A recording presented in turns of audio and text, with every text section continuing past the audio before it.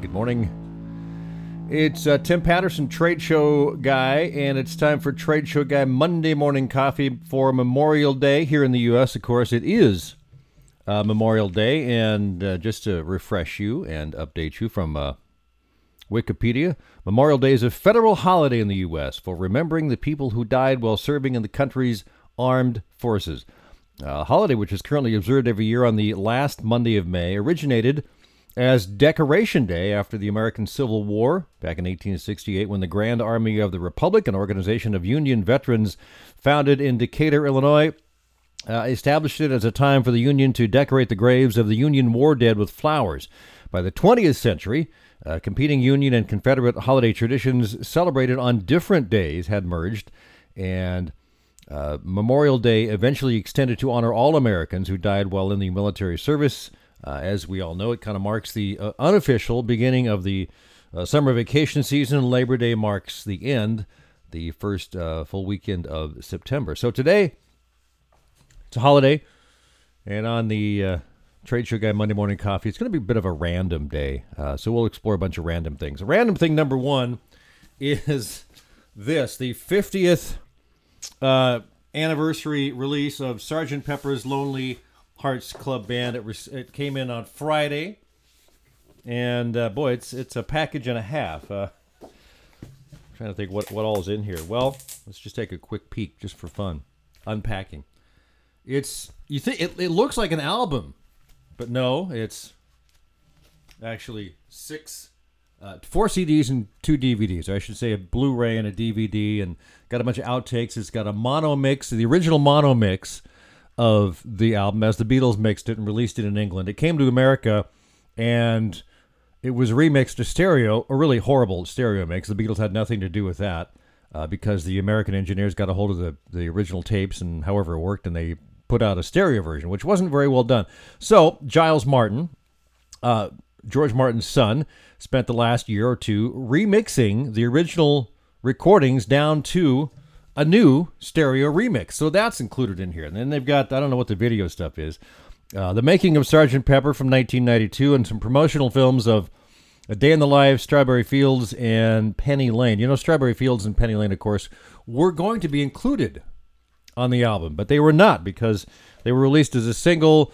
The band and the record company needed a single back in late 66, early 67 when the session started, and they said, well, we got these, we just finished these, let's put these out. They were going to be on the album, but they were not, but now they're included here. So anyway, that's a cool package. I've been listening to that a little bit. So that's random thing one. Random thing number two, it was my last ski day of the year. I went to Timberline up at Mount Hood. In fact, I had a little video from the ski lift. If I can grab that and download that, I'll plug that into the video version of this just for fun. Beautiful day up there. Gorgeous day. It was very warm. Snow was very soft. I skied for 2 hours and said that's probably plenty.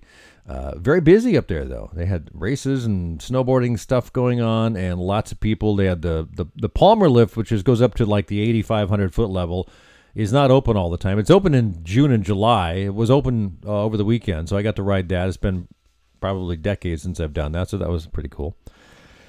Thing three. So the skiing was Saturday. Yesterday was a home day. Lots of yard work, mowing the lawn, weed whacking, going to the store for pea gravel and what else? Bark dust and things like that. So meanwhile, my wife was power washing the patio. So girl with a power washer. Got to watch out for that. She's in her element. That's great stuff. Thing four, I woke up this morning and grabbed my phone and just was on LinkedIn for a minute, and there was an interesting discussion about blockchain, and I've never heard of blockchain. I thought, what? And all these comments, I thought, well, I need to find out what blockchain is. So I looked up blockchain. You heard of blockchain? New to me. But let's go back to Wikipedia. Blockchain is a distributed database that maintains a continuously growing list of records called blocks, secured from tampering and revision. Each block contains a timestamp and a link to a previous block. By design, blockchains are inherently resistant to modification of the data. Once recorded, the data in a block cannot be altered retroactively. Through the use of a peer-to-peer network and a distributed time-stamping server, a blockchain database is managed autonomously. Blockchains are an open, distributed ledger that can record transactions between two parties efficiently and in a verifiable and permanent way. The ledger itself can also be programmed to trigger transactions automatically. I don't know that it's an underpinning of Bitcoin, but something similar I think is. But the discussion was, well, maybe this will do away with banks eventually. It'll be a long time, but it could happen.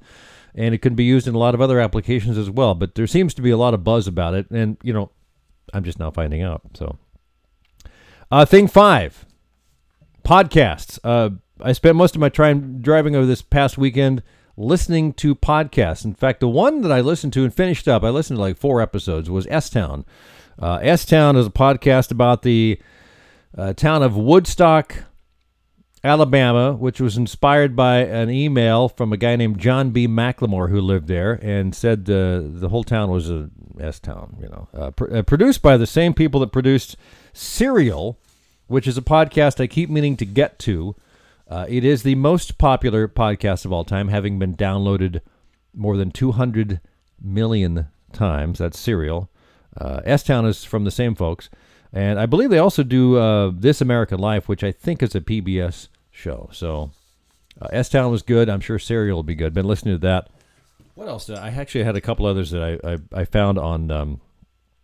I read an article on New York Times over the weekend, or last Thursday or Friday. There's a couple that I'm trying out called, one's In the Dark, one is No Such Thing as a Fish.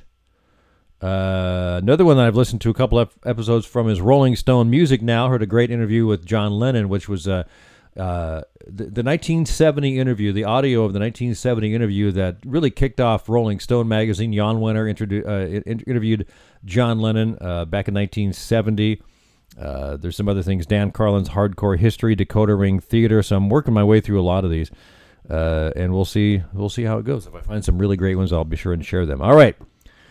And today's trade show marketing tip. It's actually a blog post over the weekend that I wrote. Actually, I wrote it, posted it on Thursday. Your trade show visitors want these 6 things from you. So, as an exhibitor, we tend to think about us. What do we have to do? What do we have to get out there? Well, think about the attendees. Say, what do they want? What are the 6 things they're looking for? And this is, fairly random list. They want to see the new stuff. Most trade show attendees are in a position of power within their company. They have influence or they make decisions. So they're shopping for new things that they can acquire. Number 2, they want to be engaged. They don't want to walk by a boring booth. Lots of choices here. Interactive exhibits, professional presentations, products that dazzle, really cool booth that makes them stop. Give them something to do or see for a short time when you've given them something they want. Number 3, they want a pro to handle them. They really want that, which means that your booth staffers should be well trained. They should know the product. They should know the company they represent. Visitors want to be treated with respect. You got to think about them. They're on a very tight schedule, no doubt. They're trying to see as many booths as they can, make as many contacts as they can. So they're on a tight schedule with a lot of stops. A warm smile and a pleasant, sincere greeting goes a long way. Also, depending on the show and their needs, they may not want to carry a lot of stuff with them, samples, papers. So if you can provide choices for sales sheets beyond handouts, it saves them the hassle of carrying stuff around. Email it to them. Give them a chance to download a digital thing, PDF or something. And finally, they don't want to have their time wasted. This goes back to respect. A visitor will often try to dodge those hungry-looking booth staffers because they don't want to get captured by a salesman into a booth and never to be seen again. So ask questions, qualify, disqualify, and move on. That is our Trade Show Guy Monday morning coffee today, our trade show tip of the day. Remember, you can find me here at TradeShowGuyExhibits.com, TradeShowGuyBlog.com, TradeShowSuccessBook.com, TradeShowExhibitBuyersKit.com. One good thing, I had 5 random things, but I usually end up the show with one good thing.